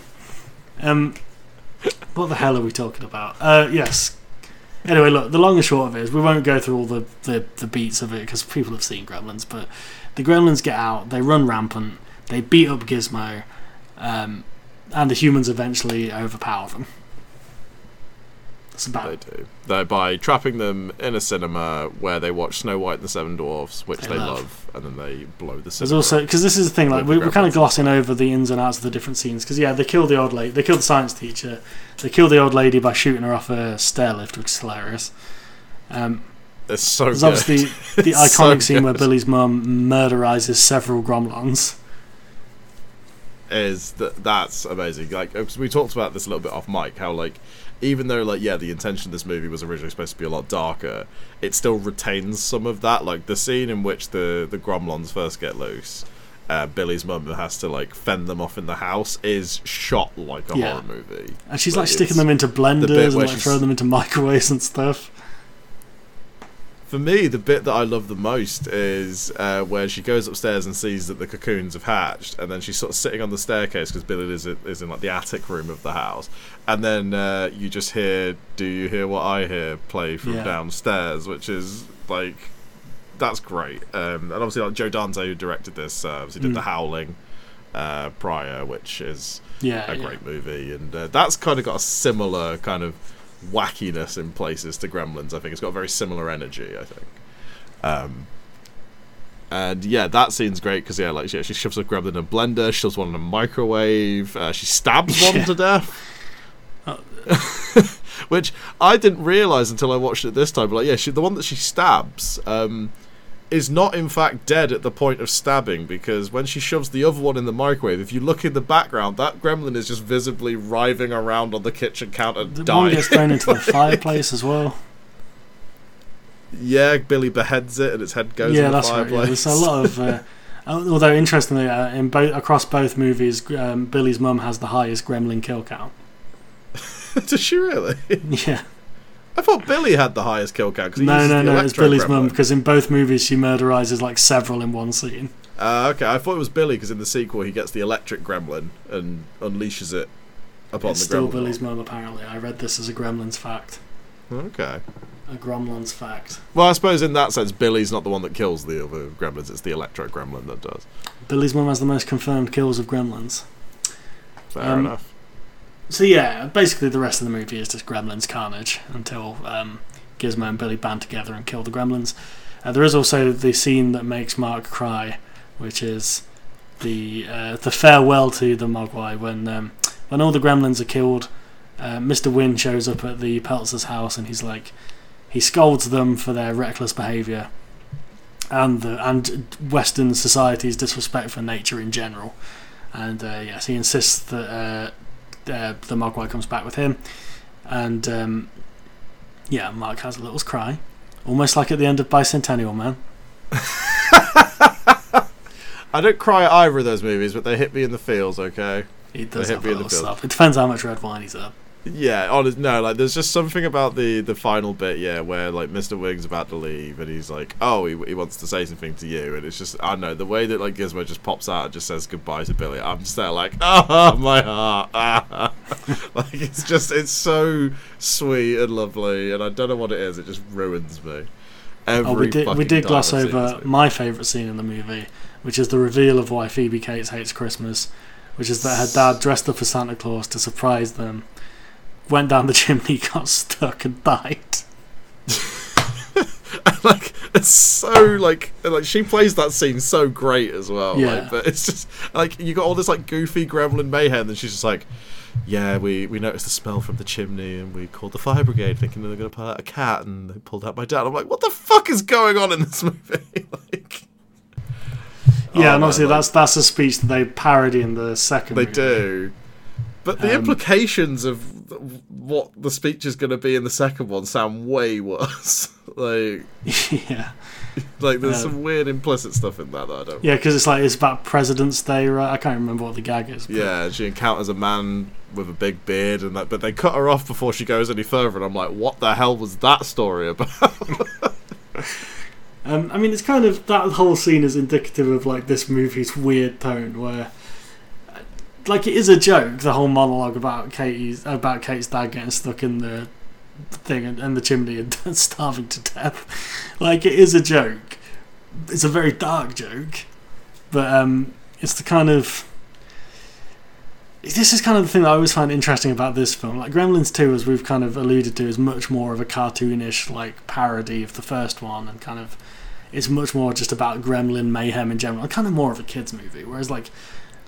This movie is definitely shown to kids. I remember watching this when I was very young.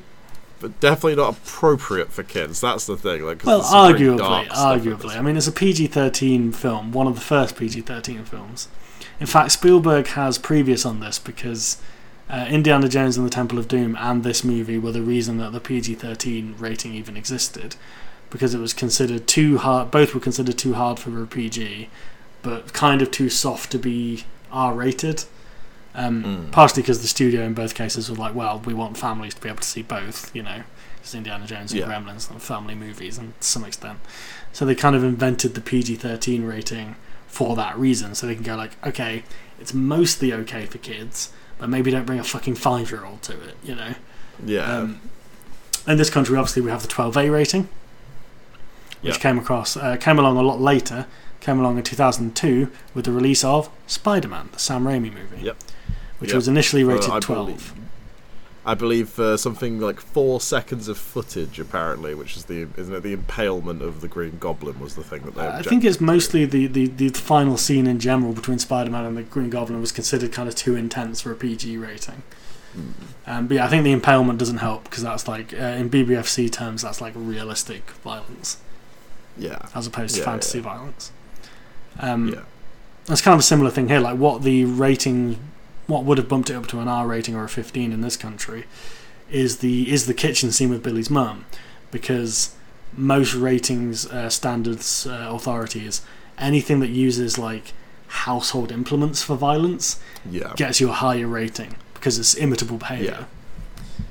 Well, I mean, I watched this with a good friend of mine, and he hadn't seen it for a long, long time, and like he was genuinely quite shocked by the violence that's in that kitchen scene because he just had no recollection of that being the case. Because like, it's incredibly gory in those moments. Like, yeah, when she turns the blender on that gremlin, like just chunks and shit fly all over the kitchen.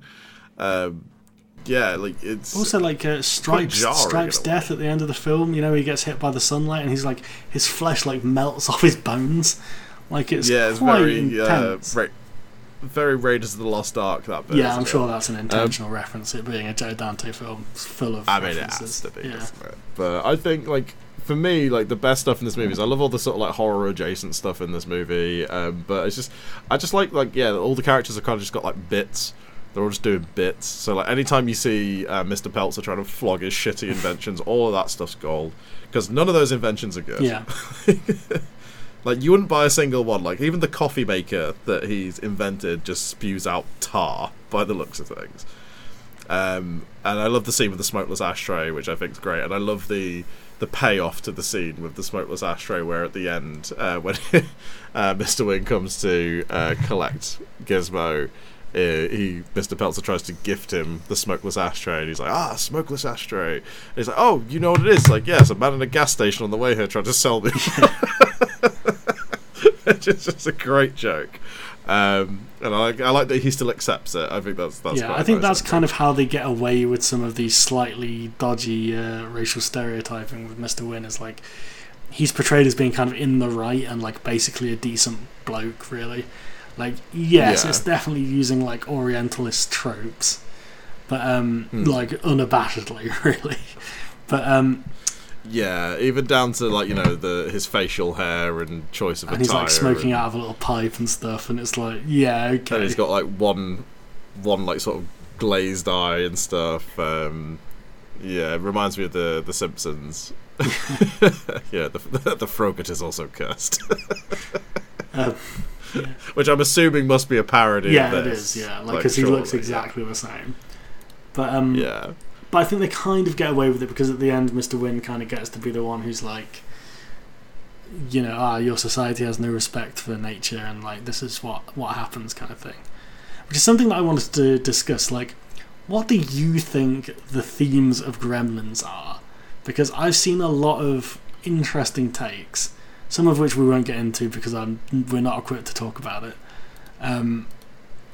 There's definitely some interesting takes on racial stuff, which I don't really want to get into. Just gonna push it to one side. No, I think like the main thing obviously is what Mr. Wing talks about at the end, where he talks about how like particularly like American, well, he says Western culture, but the fact that like the town that Gremlins takes place in is such a stereotypical depiction of like 1950s Americana. It's very pointedly talking about America and the ways in which that will just stampede over nature and exploit nature and not fully understand it and not really quite prepared to deal with the fallout of their actions. And there's a lot of historical parallels that you could perhaps draw, which we're obviously not going to get into. I think it is. Pick your favourite. I feel like yeah, I think it's that's kind of the main thing because that's really there in the text, and I think you could definitely extrapolate a lot more ideas and meanings from it, which again do go down paths that we are not the right people. Yeah, there's definitely kind of like a weird. I mean, we'll kind of touch on it and move on. I think we won't deconstruct this too much. There's kind of a take that I've seen that I don't really agree with, which is like the Gremlins kind of represent like white suburban fear of like minorities moving into the neighborhood. because supposedly the Gremlins' activities are very like stereotypically black. You see them breakdancing and kind of this sort of stuff, and like, admittedly, I think the person making this point presumably hasn't seen Flashdance, which is what that scene is parodying. Yeah, I think that's the point, is that like, because Gremlins is ultimately a very 80s movie, and it's like not only sort of poking fun at like sort of 50s B movies, because that's obviously a big point of reference for this Joe movie Dante as in well. general. Yeah, exactly. So I think it's sort of done in a more sort of parody sense of the sort of stuff that was in the zeitgeist at the time. I don't think it's an intentional choice to try and demonize a race of people. And to be fair, I've read the essay that this take comes from, and whilst it's well written, I don't agree with it, because it relies on a lot of, and look, I'm a white middle class suburban person, like if you want to disagree, take that as you will. I'm not going to say like you can't interpret it that way, because there's also stuff like they like the Gremlins are showing like eating fried chicken and stuff, so like I kind of see where it comes from, but also I think you're ignoring a lot of context from the films where like, yeah, they're eating white fried chicken because like the Peltzer family fed them white fried chicken in the first place, so that's their go-to thing to eat. Obviously, that's something. Also, they're animals that will eat meat off the bone. Yeah, if you also saw them eating like watermelon and drinking 40s, then maybe I could see where you were coming from with that. But like, yeah, I think we've kind of addressed that. Let's move on. Well, I think the other thing to address as well is like the Gremlins don't only just parody things that are synonymous with, say, like black culture and stuff. Like, you see them parodying all manner of like Americana and like movie parodies. Like, it's very broad, I think. So I can understand where that reading of the movie comes from, but I don't think that's the case. I'm with you on that. It's like I sort of see where it's coming from, but I think it's ignoring context from the film itself. Because the thing that I would say is like, I think to me, watching it this time, I think it's more just kind of parodying kind of crass commercialism, really. Like, it's this idea of like, you take this very like pure creature, and then in an attempt to mass produce it, you create inferior copies that then create actively destructive copies. And I think the fact that they're all in the cinema watching a Disney film and singing along to it kind of is very pointed. I think knowing Joe Dante's work as we do now, I think like there's definitely kind of jabbing at that. I also think there's an element of, and this is maybe where it dovetails into the idea of the Gremlins representing quote-unquote black culture. I would argue that the Gremlins are kind of representing what was considered to be stereotypical 1980s teen culture. I think that's part of it as well, as like the mob guys are like cute little babies, and then all of a sudden you've got these horrible little toddlers, and then all of a sudden you've got these even weirder creatures that are going out and drinking and smoking and fucking and all the rest of it, and it's like, I think the idea of like it's about suburban fear of general carnage is part of it. Basically I think there's a lot you could extrapolate from it, and I think the Gremlins, kind of like George A. Romero's zombies, kind of like can represent pretty much anything you want to put on them, right? Yeah, but I think ultimately we're watching a movie about strange little green things causing mayhem. Like, it's very intentionally a tongue-in-cheek throwback to 1950s B movies and stuff, and I think that's ultimately the intention. It's unfortunate that you could perhaps read it that way, but I think there's definitely that kind of suburban fear of violence, carnage, all that kind of like and especially like carnage created within suburbia as well, because the Gremlins are created by carelessness. Which is why I think the metaphor of it being like, it's about outsiders destroying it isn't quite telling the whole story. Like, I think it's more about like, as you say, like the carelessness of the Peltzer family creates the Gremlins in the first place. And it's very much like that idea of like rampant commercialism and such is really reinforced by Mr. Peltzer being a failed inventor who's just, all of his inventions are about convenience and quick and just like making money quickly and just making life quicker and more efficient. And obviously what he calls the Peltzer pet that he wants to sell is it's very, very cute and cuddly, and then you can easily make more, and it's it's very instantaneous, and it's very in that sort of cash grabby kind of idea that he's got. And I think that's definitely something there, especially considering like the merchandising of this movie, huge part of it. So I'd like to think, knowing Joe Dante's work as I do, that like I think he definitely saw that element, that the merchandising of this movie was going to be the thing, and he kind of played that up a little bit, because the second movie Gremlins 2, which is also a fantastic film, plays that up to an even bigger degree. And I think a lot of the sort of readings and criticisms that people may have of what they perceive in this movie, I think Joe Dante kind of addresses in the sequel and sort of pokes fun at and kind of pokes holes in. Perhaps not as seriously as some of these people making these assertions about the original movie would like, but I think... it's interesting you say about the merchandising, because this is something that, like, even though this movie came out in the 80s, the merchandise hung around for a long time. I remember people having... Like, I had a Gizmo when I was a kid. Not one of the Gizmo Furbies. Yeah. Just a little plushy Gizmo. Yeah. But yeah, that's another thing. Gizmo, they made Furby Gizmos. Tied in with Furby. And there was all kinds of merchandising and toys and stuff. It's very 80s in that regard, where, like, the aim of the movie is almost just to merchandise the shit out of it. Well, they're still making Gremlins stuff, like like Nika, the sort of like they still make Gremlins memorabilia that you can buy. They make like detailed Gremlins figurines and stuff. Like, and one thing I do want to touch on is like, I'm kind of amazed we haven't had a new Gremlins movie or a Gremlins. Yeah, there's an animated series at the animated moment, series, Secrets of the Mogwai,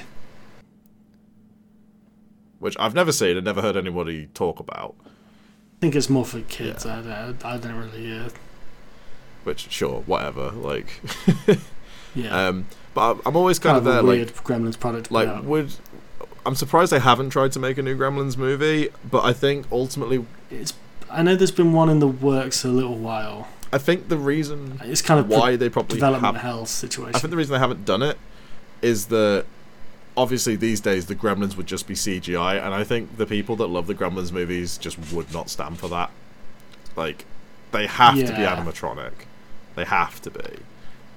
I think it could be a blend. Like, you could use the CGI to cover stuff that the animatronics can't do. Yeah, because obviously, I mean, these days animatronics are typically puppeteered by people in like morph suits. You know, like the Chucky, the modern Chucky movies and like the Chucky TV series is all people in green suits puppeteering Chucky and stuff.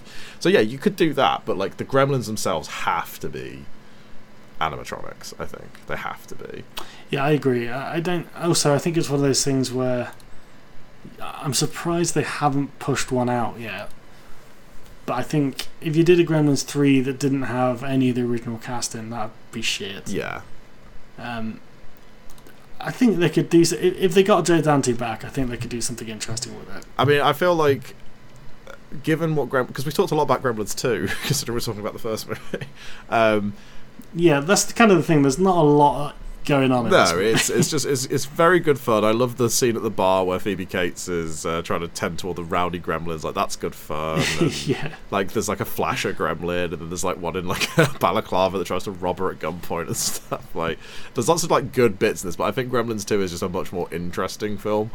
And ultimately, even though this one's very straightforward, it's more straightforward, it's more cartoonish. Like, a weird comparison for me is that Gremlins 2 reminds me a lot of Airplane, in that they just cram as many jokes into it as they feasibly can.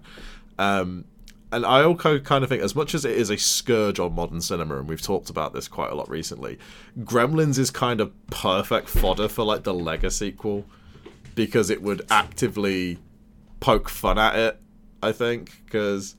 Yeah, in a way that even Scream didn't quite manage. Yeah, which is obviously a shame for me as somebody who enjoys the Scream movies. But yeah, I mean, like, Gremlins 2 is arguably like a template for how you do a Lego sequel. Like, it references and pokes fun at and deconstructs the original in a really interesting way. And I think we don't need a Gremlins 3, though. No, at this point, just let it be a product of the past. We don't. But I'm just saying, I wouldn't be opposed to it, you know? So anyway, let's round this puppy off. Yeah, final thoughts, go on. Kino or Inferno? Oh, it's a Kino for me. I've always loved Gremlins. I've loved it since I was a kid. Even when I found it like a bit scary and upsetting with Gizmo being tortured and stuff, like, this was always a film I loved as a kid. And revisiting it around Christmas time is always great because it's got that sort of Christmassy feel to it. And it's just a lot of fun. I think it much like, you know, to compare it to Black Christmas, I think both of these movies do a really good job of seamlessly blending horror with comedy. Obviously, Gremlins is a lot more wacky and doesn't take itself nearly as seriously as what Black Christmas does. But they're both really good, like, I hate to use the phrase like alternative Christmas films because that's a really bullshit term. But like, if you want something a bit more sinister for your Christmas viewing, Gremlins is a good starting point. Black Christmas is for later in the evening. You know, when Grandma's gone to bed, kind of thing. Grandma can get some kicks out of this. Yeah, I'd have to agree. I think this is Kino. I feel like we've maybe not done the film justice, but it's a fairly inconsequential film in terms of what's going on in the movie. But yeah, like I said, I think it's good Christmas viewing. It's got a bit of an edge to it that a lot of Christmas films don't have. Yep. So it kind of, it's a bit of fun. And for kind of older kids as well, it's kind of a fun movie to watch with your parents, I guess. Because, there's not, like, it's a bit gory and it's a bit cheeky, but there's nothing too untoward in it, No, I think like the closest it gets to being unsuitable for kids is the kitchen massacre scene, which we're both on record now as saying is brilliant, and also the first time you actually see a gremlin properly is like it's like a jump scare, which reminds me a lot of in The Howling, the jump scare where the woman's looking for the files and then she sort of looks over and like the werewolf hand is holding the file. It reminds me a lot of that. And I think Joe Dante is really good at that. I just think Gremlins it's just a great movie, and like we could say we've not probably gone as deep on it as we need to, but everybody's seen Gremlins, everybody's seen it, everyone likes it. I don't know a single person that doesn't like Gremlins. Like, I just don't. It's a great movie. Go fucking watch Gremlins. True that. Well, that was Crimbo Inferno 2K23, the most sober of the Crimbo Infernos. Yeah, actually, I might be able to make my meeting tomorrow. I think what the listeners need to know is that the next episode is going to be a New Year's quiz hosted once again by Adam Bragg, the Ragman. It might not be out on New Year's Day, let's preempt that, but it's going to be New Year's adjacent. And we are, if you want to hear not sober Aidan and Mark, we are very not sober in that episode. Oh, 100%. There's some outrageous drunkenness on that episode. But that's been Kino Inferno for 2023. Yep. Another it's year over. Of endless bollocks. Another year of chatting shit, mostly about the Halloween franchise. We are sorry about that. I'm sorry about that. But at least I was suffering too. You did. It's been a good year for me, personally. I got to make you suffer. And it will be returned. It will be avenged upon him. Oh, I can't wait. I'm excited. Feel my nipples. Good lord. So the next time you'll hear from us after the New Year's special will be the start of a mini-series, new format. Mm-hmm. Trash to pieces. Can we say some of the films? Because we've not locked some of them in. Let's say our first pick each. You go first. Okay, well, my first pick for Trash to Pieces is Shock Treatment, sequel to Rocky Horror Picture Show. Giving the game away a bit there by just going, ugh. And my first pick, so we've got 3 picks each. It's going to be a 6-episode miniseries. My first pick is the Wachowski sisters' 2008 opus Speed Racer. Can't wait for that. I mean, the thing that's funny about that, Mark, is you're acting all snobbish and superior there, but you know that if you could hear the audience responding to this live, you know that you going, shock treatment has made one person go, whereas you know for a fact with our audience that me saying Speed Racer has made at least 20 people go, fucking yes, boys. Aidan, I don't even know 20 people that have seen Speed Racer. We are legion. But yes, we'll each have 2 more picks, making a total of 6. But yes, our first one, we're probably going to start with Speed Racer and then do shock treatment after. Yeah, no fucking person's seen shock treatment, but people have seen Speed Racer. I don't know, man. I think more people have seen. No, we'll get into this. Anyway, mate. On a yearly basis, there is an article that will float around that's like, "Hey, Speed Racer's pretty good, right?" Like this is a tape. It's the same article. No, a new one. A new one comes out every year or so, and it's developing steam. This is why we're doing it in Trash to Pieces. It's developing steam as a cult classic. I'm not necessarily saying it is good. I'm just saying that it's building steam. Whereas I feel like shock treatment, you would have to admit there's no steam there. Well, I mean, that movie came out a good 20 years before Speed Racer, so it built steam long before Speed Racer, I feel. Short treatment isn't, but we simply do not have the time. We do not have the time. But, like, what I'm saying is, I don't think it built up much steam at the time, and I think the steam has depleted. I mean, it got performed, it had a stage run recently, but we do not have the time. Where was that? London. Who saw that? Did well, apparently. Anyway, we're not talking about this now, Ed. Who went... Look, if you're listening and you went to the live show Shock Treatment, please write in, because I want to understand your psychology. What made you do that? If you saw Speed Racer in the cinema... Genuinely, never seen it. I'd love to know what people thought of Speed Racer when it was first out. Because I think we don't have time to get into it here, but I think the thing that's interesting about Speed Racer is like it oscillates wildly between being like genuinely quite innovative and interesting and being utter dreck, and sometimes it does so within the same scene, which is kind of my. I mean, that's why I chose it for Trash to Pieces. All I'm saying is, and speedheads, you'll know this, but any scenes with the little boy and the chimp. Get them in the bin. That's cutting room floor material. Anyway, you've got that to look forward to in 2024. Probably in January, but we'll keep you updated on that. Yeah. Because the aim is to put out more episodes next year, but kind of in shorter bursts. We're going to do little bursts, and then go away for a bit, and then do little bursts again. So we'll average out with more episodes, but.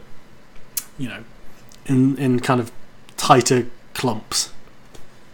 It's all about the clumps, Mark. As in Nutty Professor 2? Is that what? As in Nutty Professor 2, the clumps. We should probably end this podcast at some point, rather than just continuing to have a conversation that would be better had off mic. Anyway, look, that's been Crimbo Inferno. That's been 2023. I've been Aidan. I've been Mark. And I've been Santa Claus, and I'm back from the dead. You can't keep me down. I'm like Michael Myers. Simply can't keep a player down. You can't, and I'm out here to empty my sack, and by God, I'll do it.